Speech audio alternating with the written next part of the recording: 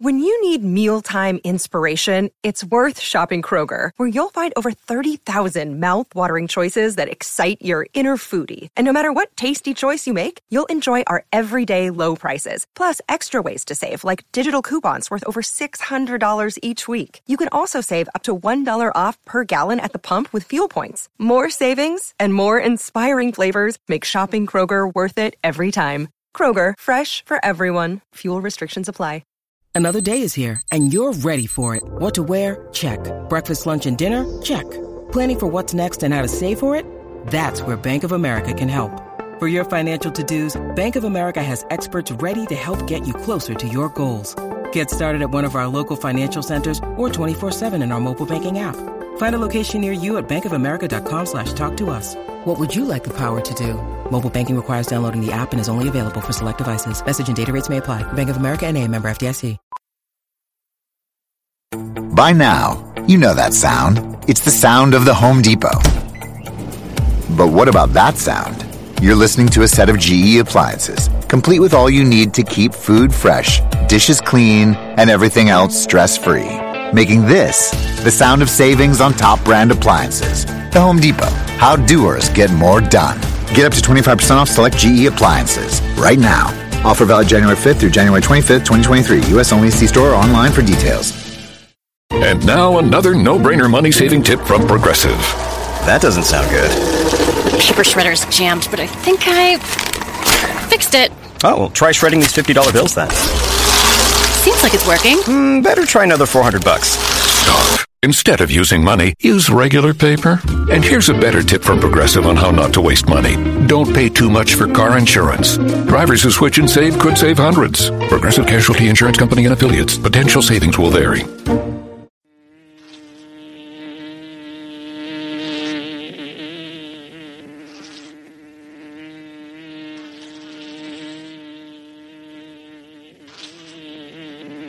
This is the Music Buzz Podcast.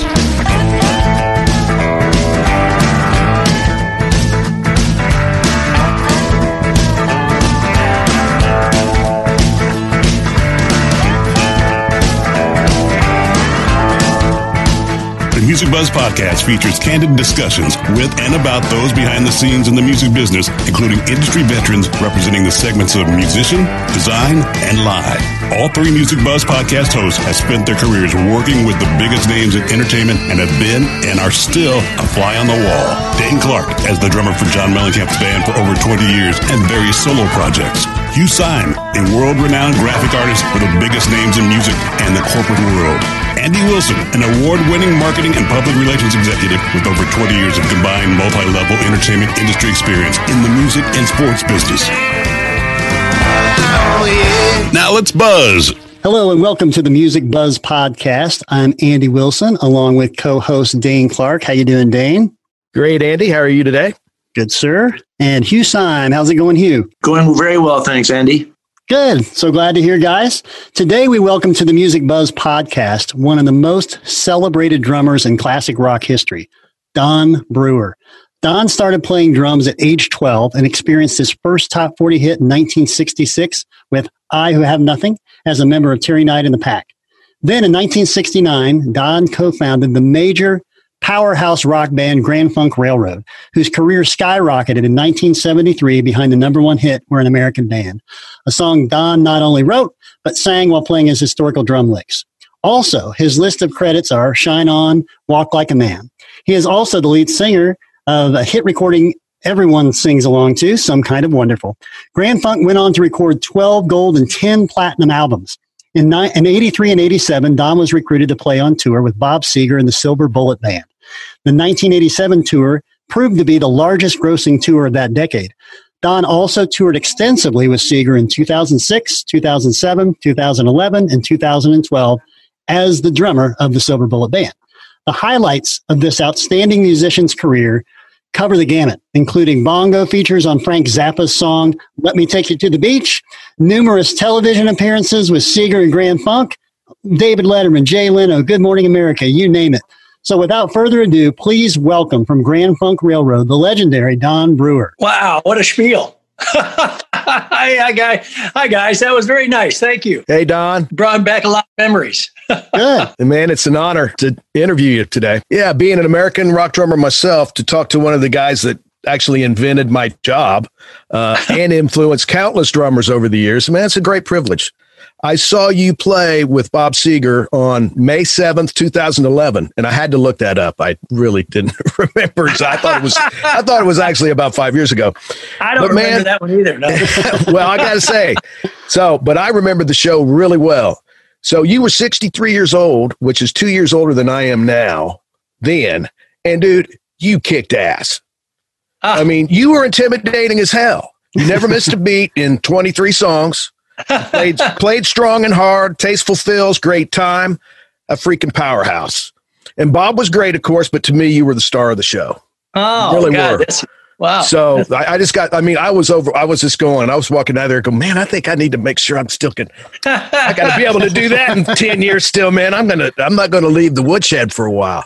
I tell you, I loved playing all those tours with Seger and the Silver Bullet Band. I mean, it was always kind of a little bit of a reach for me because I wasn't the drummer on the original recordings, you know. So when you go back Right. and you try to mimic what was being done, but still put a little bit of yourself into it, you know. Sure, that's what we all have to do. It was great. It was wonderful. I loved doing it. I learned a lot doing it. You know? Well, I'm sure that you did, man, but I just got to say there wasn't anything out of place. It felt fantastic. The show was marvelous. So kudos to you. I'm really glad I got to see you play.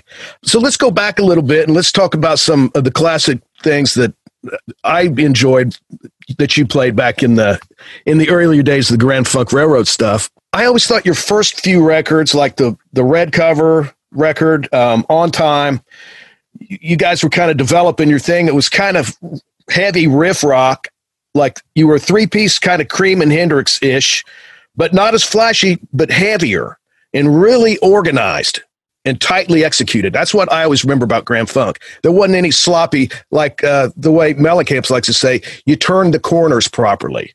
And it's like, you know what I mean? Getting from A to B, there wasn't, it's kind of messy for a second. Now, you guys figured all that stuff out.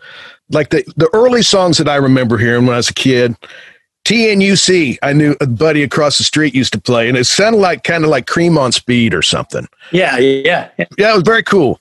And of course, Heartbreaker was a big one. You know, it's like a jam band kind of feel, except heavy. Yeah. And then the one that really broke through for me was I'm Your Captain. It was kind of like you guys' Stairway to Heaven. You know, it's a classic American rock tune. It's almost like a suite with all the different sections in it, you know, that going from this to that.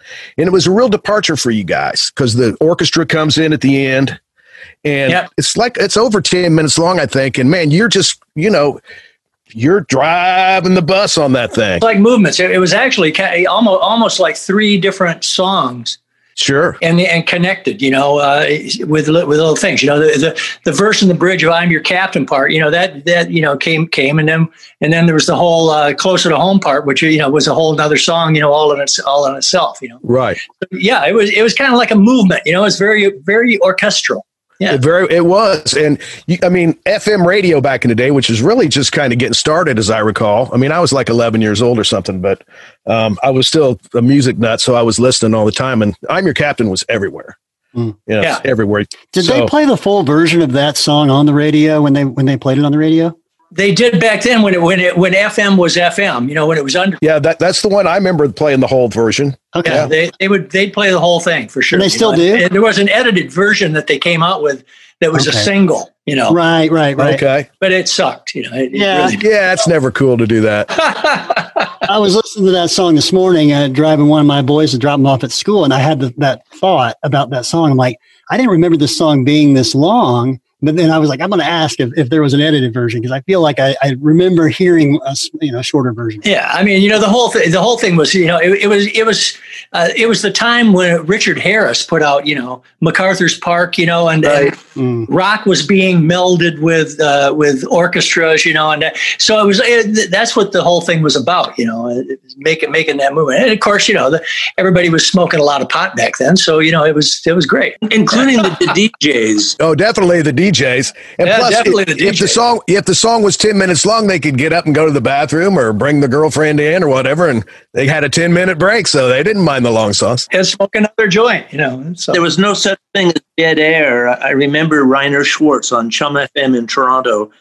He finished something epic, like whatever album, maybe it was Abbey Road or something that had just come out. And at the very end, there would be this dead air, and you'd be kind of questioning whether your system was still on. And he would eventually kind of come in with, "Oh, wow." Like he was so taken aback for 10 minutes, he couldn't talk. Yeah. He didn't have to crossfade anything in there. He just kind of let you digest what you just heard. It's a shame that FM radio went away. You know, people come in for what was 4 hours, you know, and they'd take you on a trip with them, you know, for 4 hours.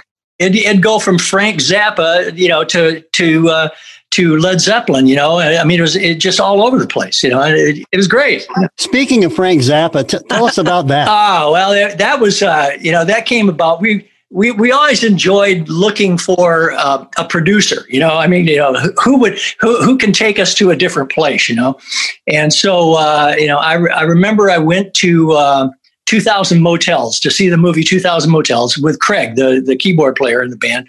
We said, let's go check out the Frank Zappa movie. And we're sitting there watching the movie, and Frank does this, you know, little kind of slap about Grand Funk. He's got this little choo-choo train running around, you know, as a cartoon, and he's kind of making fun, you know, like Grand Funk Railroad, you know. I mean, it was, you know, he was poking fun at Grand Funk Railroad, you know. So, you know, I turned to Craig and I said, let's get Frank to produce this record. So we called him. You know, we had our guy call him, you know, and lo and behold, he loved the idea. You know, it was which just blew us away. You know, sure, I mean, Frank Zappa wants to produce our record. You know, yeah, you know. So we fly him out to Michigan. We had this little studio out in Parshallville, Michigan. You know, it was just a pole barn, you know, that we put up and put all the equipment in it. You know, and it flew Frank in and did the record there. You know, it was just an amazing experience. I got to be really good friends with him, and went to stay at his house, and you know, it was just a bizarre relationship. He was not the guy that everybody thought he was. You know, everybody thought he was this really weirdo guy, and he was very kind of a normal family man. You know, it really was. You know, and a very smart businessman. Yeah. You know, incredible. Yeah, sure. That's one of those things that seemed like a bad idea, or from the outside would seem like a bad idea. Yeah. It turns out to be kind of like Todd Rundgren. Oh yeah. On your breakthrough record, We're an American Band, which, by the way, I don't think there was any drummer my age that played in a garage band that didn't try to play the intro to We're an American Band, which is still, if it's not the coolest drum intro ever, it's in the top, I don't know, 2 to me. So cool, man. It's a more cowbell moment, isn't it? It is a more cowbell moment. But my favorite song is with you guys is Walk Like a Man, which is your tune, yeah, wow. Yeah. right? You co-wrote it with Mark, but the drumming, it kind of had elements of prog rock, that song, and Rundgren was producing this. Am I correct on that? So, but I stole a couple licks from you. I'm sorry. But I did. Like at the beginning, you do that fast triplet into the 16th note thing. I don't know that I'd ever heard that exactly before. And I went, I can pull that off. It took a minute, but I pulled that off. And then there's one later on in the song where you do like it's like a 4-stroke rough into 16th notes, but it's really slick, and it's a hard thing to do and not kind of get behind the beat or lose time. And one thing I got to say about your playing, man, it was just so steady and rock solid. And you're one of those drummers that, you know, you didn't hear the snare drum being a little bit soft and then a little bit loud. It was like, man, you had your sound together. It was just fantastic. Yeah, I'll credit Todd for a lot of that. You know, I mean, the first few albums we did them with Terry Knight in Cleveland, at Cleveland Recording, and you know, I got to say that, you know, they weren't really up to the task of recording a rock band. You know, it was very old school. You know, record everything with no echo, no EQ, no, you know, and so when you were in the studio playing, and hearing that stuff in your headphones, it didn't have anything to it. You know, it was just so dry and so. It wasn't giving anything back to you. Didn't give you anything back. And when we went in with Todd, you know, he throws all that shit out the window and just says, sure. You're going to hear exactly what it's going to sound like, you know? And so he would just throw all this EQ on and echo and effects and he'd record it that way. You know, it wouldn't go back and you'd hear that in your headphones. So when we went into Miami Criteria Studios to do that record with Todd, it was like, I felt free. You know, it was like, you know, I'd been, you know, taken out of this, you know, dull world, you know, and it was like everything just sounded so amazingly good, especially the drums. Todd's drum sound was just, you know, terrific. Fabulous. Yeah, and I mean that makes guys want to play. Believe me, I've been there hundreds of times. If you're in a room where you can't get anything back through the headphones, it's like, man, it just doesn't feel right. Yeah, you know, and he was, you know, he was also not one of these guys that was going for take 50 or take 56. You know, it was like if you didn't get it in 2 or 3 takes, you know, forget about it. You know, it was very. You know, it was freedom. You know, it was like, and you were talking about the way I was playing. I was playing to that, and sure. So I felt completely free to play whatever I wanted to. You know, you played beautifully, man. That's all I can say. That's testament to good ears too. If someone can actually commit those effects, whether it's EQ or what have you, to tape off the floor, like you're saying. That's testament to his own sense of confidence about what he's hearing, but also that he's going to commit it to tape is almost unheard of. Yeah, he didn't care, you know, and you know if he got it burned too hot on the tape, you know, and you'd get a little bleed through and stuff, he didn't care, you know. Yeah. It didn't, you know, who's going to hear it, right? Well, and it helps to have a musician in that seat, because they know what it's like to be out in the room and it sounds like crap in the headphones too. Yeah. That definitely worked to you guys' advantage for sure. Well, there's a little bit of bleed through on one of my favorite bands called the Beatles. I mean, come on. Oh, well, how about the Whole Lot of Love at the beginning? Yeah. They kind of did the song around the bleed through, you know? Yeah. So I got to ask you about this. Now, I don't know how many people realize this about one of the classic tunes that you guys did, Some Kind of Wonderful. Vocals killer, by the way. Mark's singing great on it too. But the restraint in the drum part. Okay, so I actually clocked it. There's not even a crash cymbal until 2 minutes and 16 seconds into the song. And then, which I always thought, but I wasn't sure, but I listened to the whole thing. Not one drum fill. Not one. I don't know that I've ever heard a song where a dude said, you know what? I'm going to give economy a whole new name here.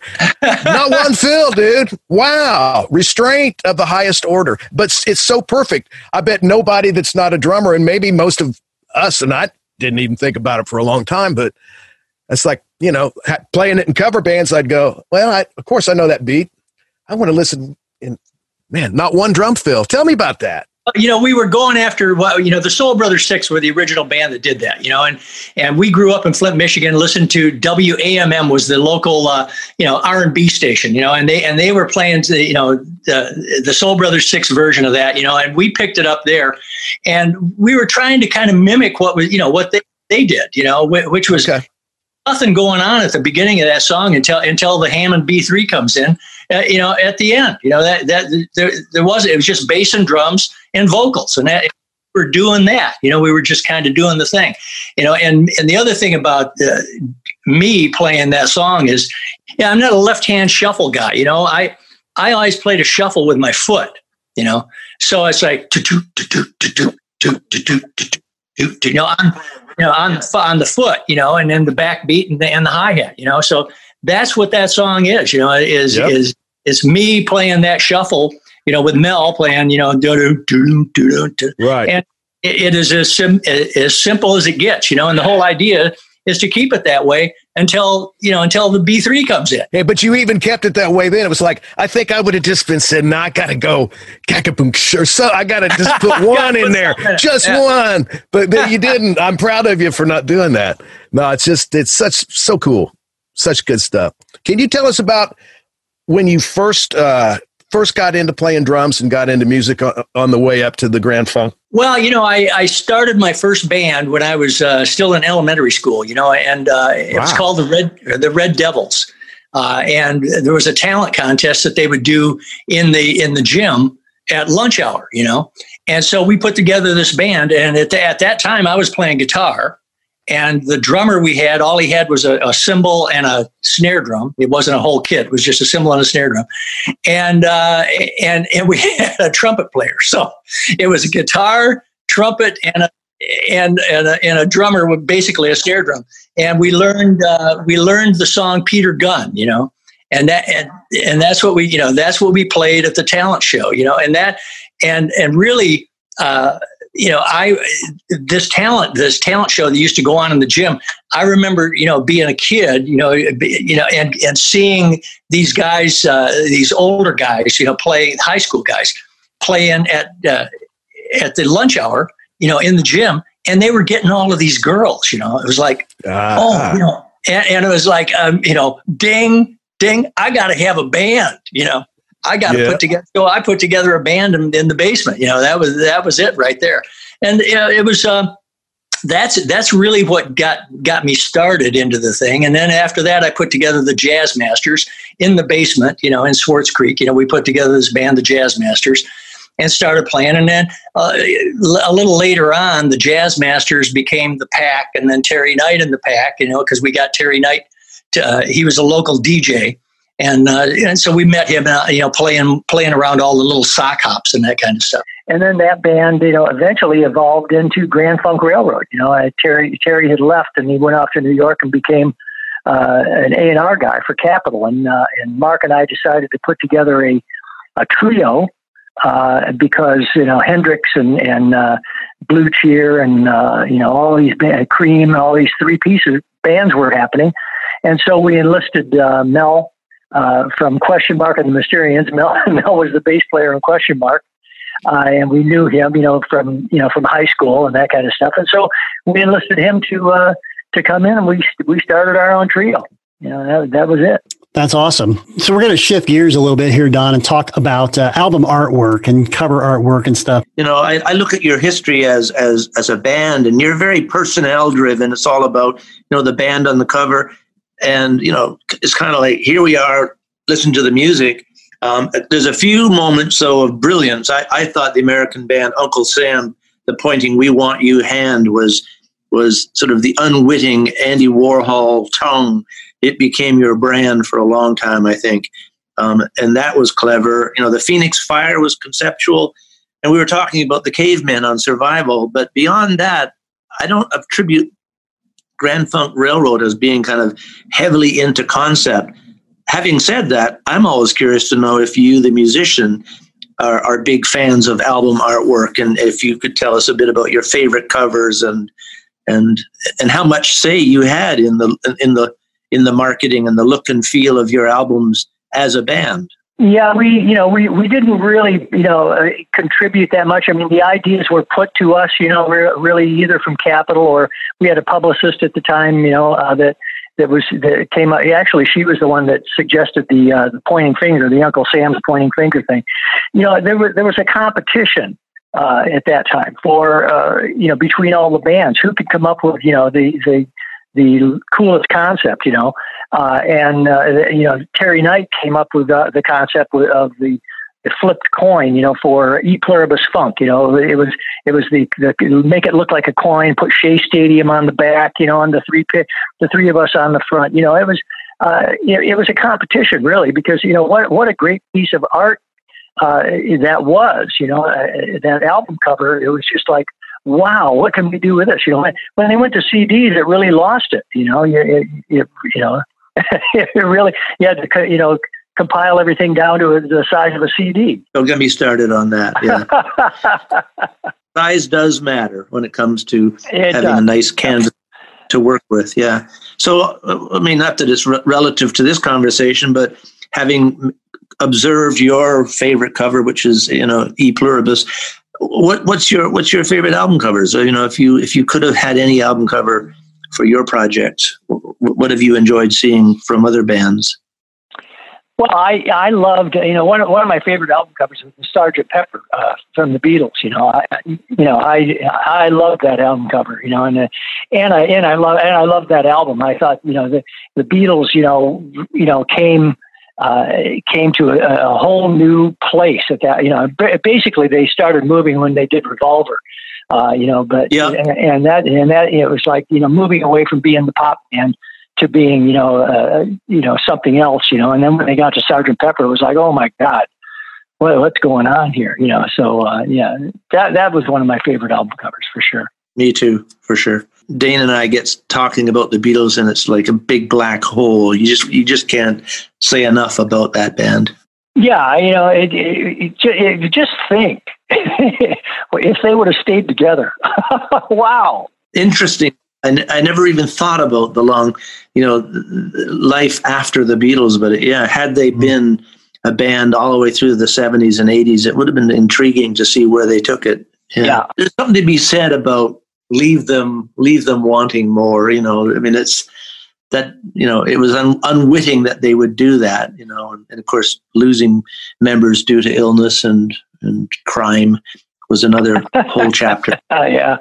But it's always intriguing. But as a band, you guys were definitely more about the music than kind of populating your whole discography with tons of conceptual work. Though I do think Survival's pretty interesting. We did. We kind of went off in that direction, and the songs were heading in that direction. With the theme, we would go in. I mean, we used to record those albums in a matter of a week. It wasn't like a year-long process or 2 years. Now, when we got into the 80s, you started hearing about bands spending years. We used to do these things in a matter of weeks. We'd rehearse for a week and go into the studio for 3 days, and that was a new album. So. It didn't take 7 days to get your drum sound. I've been with bands myself where you just have to go and play, pinball or play pool because the drum sounds took 5 days. Go get a deeper snare. It was. That's kind of my mother always used to say, don't spend a lot of time examining the fuzz in your navel.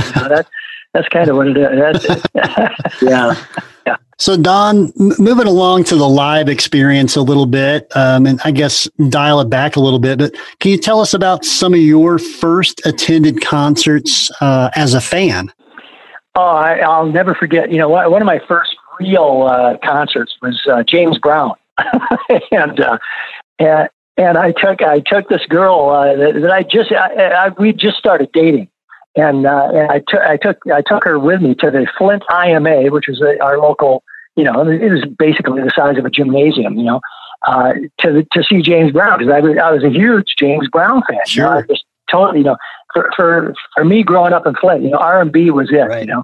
And we went and we were, literally the only white people in the place, and I remember that her parents were extremely, scared of letting her go to the concert, but we went, and I'll never forget, the two drummers, and James Brown doing, the cape, his guy, I don't know what you would call him, his man, we came out, put the cape over his shoulders, and lead him off stage, and he'd throw the cape back, and go head back to the microphone, and it was just such a show, it was just, God, I loved that. That was, it was certainly a lasting impression, and then I do remember seeing again, I saw Jimi Hendrix at that same place at the Flint IMA, and it was just like, just blew me away.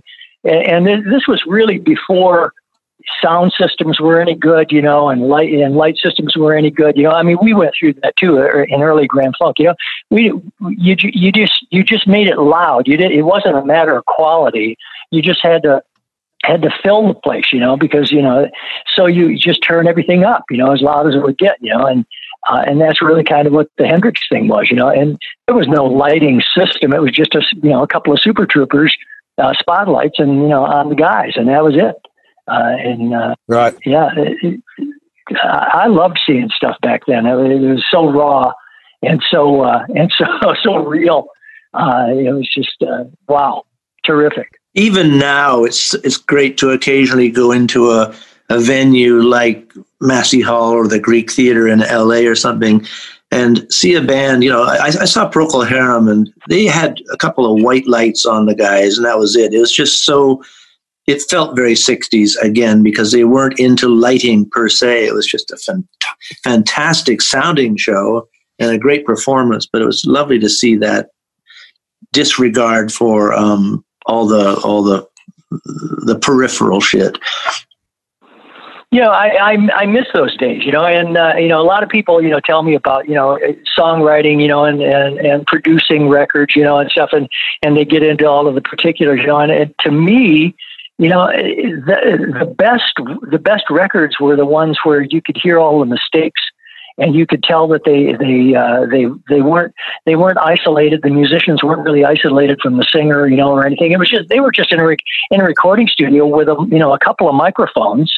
And playing live, and the recording, it wasn't about how good the recording was. It was about how good the performance and the song and all of that stuff was, and that's really, what it comes down to, isn't it? If the song isn't any good and the performance isn't any good, it doesn't matter how good the recording is.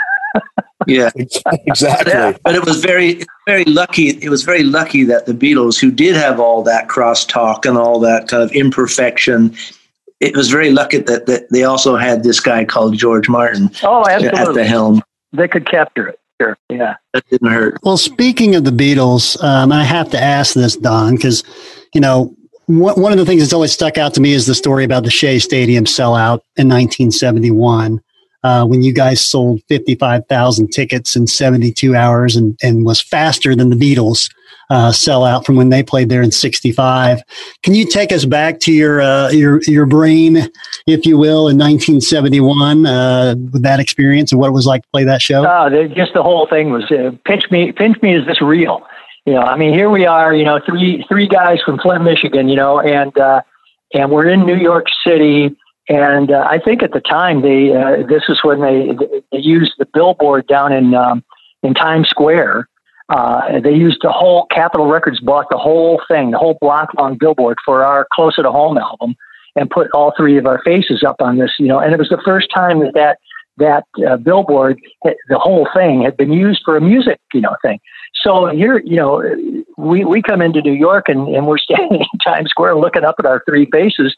And, it was like, it was just surreal. The whole thing was just surreal, and we were being ushered around New York and with a motorcade, with police, escorting us around, just an amazing feeling, and to fly in to Shea Stadium, sold out Shea Stadium, with Humble Pie is on stage, and we're flying in on helicopters, and we're looking down at this, and we're going to go on stage, at this thing. And, really, it was pinch me, is this really happening?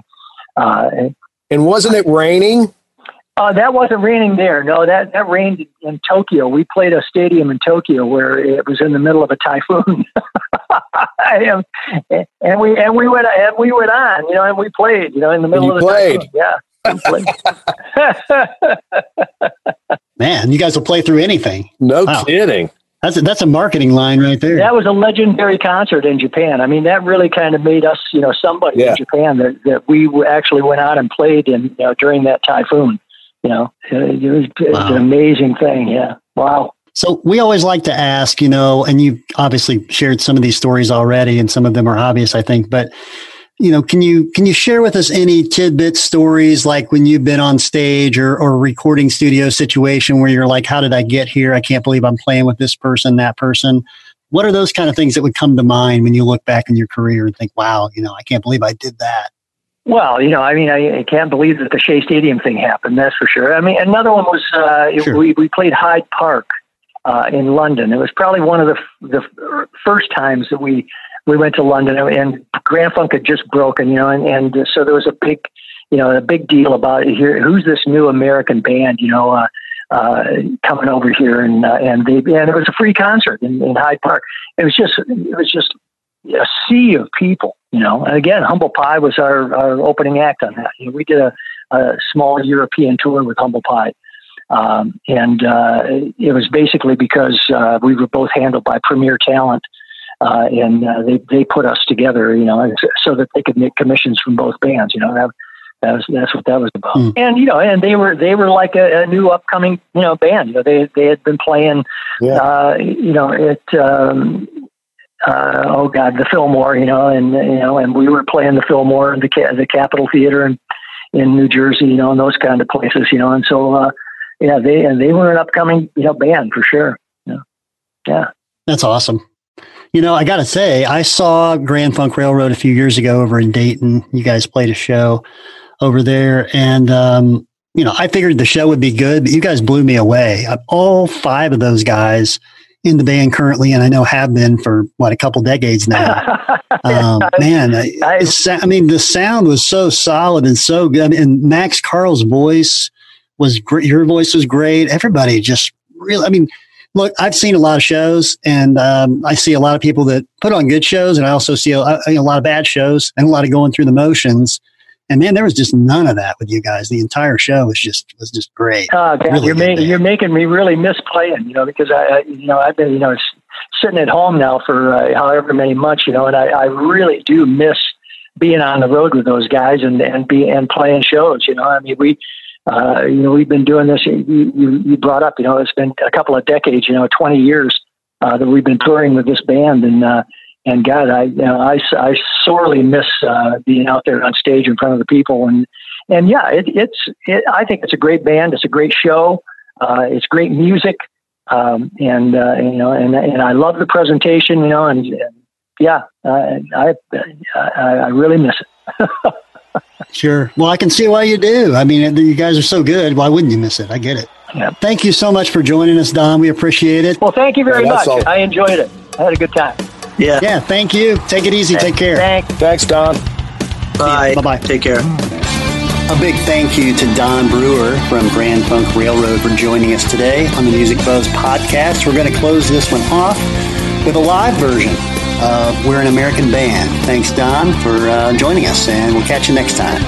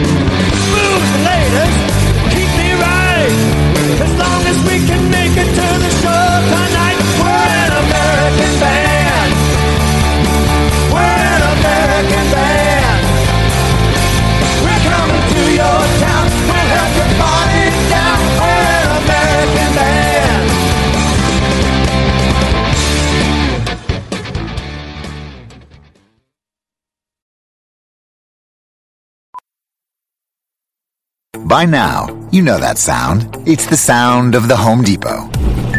But what about those sounds? Those are the sounds of an LG wash tower with ultra-large capacity, serving up a powerful yet gentle clean in just 29 minutes. Making this the sound of savings on the best appliance brands. The Home Depot. How doers get more done. Get up to 25% off the LG wash tower with ultra-large capacity and reduced wash time. Pricing valid January 5th through January 25th, 2023. Gas dryer extra. U.S. only. See store or online for details. Progressive presents Adjusting to the Suburbs. I never thought I'd care about gardening until I bought a house in the suburbs. But now I find myself in conversations about liquid fertilizer, and I wonder, am I the fertilizer guy now? No way. Everyone knows the ratio between phosphorus and nitrogen, right? Yeah, I'm still totally cool. Anyway, when you save with Progressive by bundling your home and auto, that's the easy part of adjusting to the suburbs. Progressive Casualty Insurance Company. Coverage provided and serviced by affiliates and third-party insurers. It's NFL draft season, and that means it's time to start thinking about fantasy football. FantasyPoints.com features industry-leading experts and prognosticators using proprietary hand-charted data to help you score more fantasy points. FantasyPoints.com is the place to go for whatever kind of fantasy football you play. Whether you play fantasy football, daily fantasy sports, or do a little bit of everything, Fantasy Points has the meticulously researched content to guide you to victory. And why wait for the fall? Fantasy Points also covers the new spring football league, the UFL.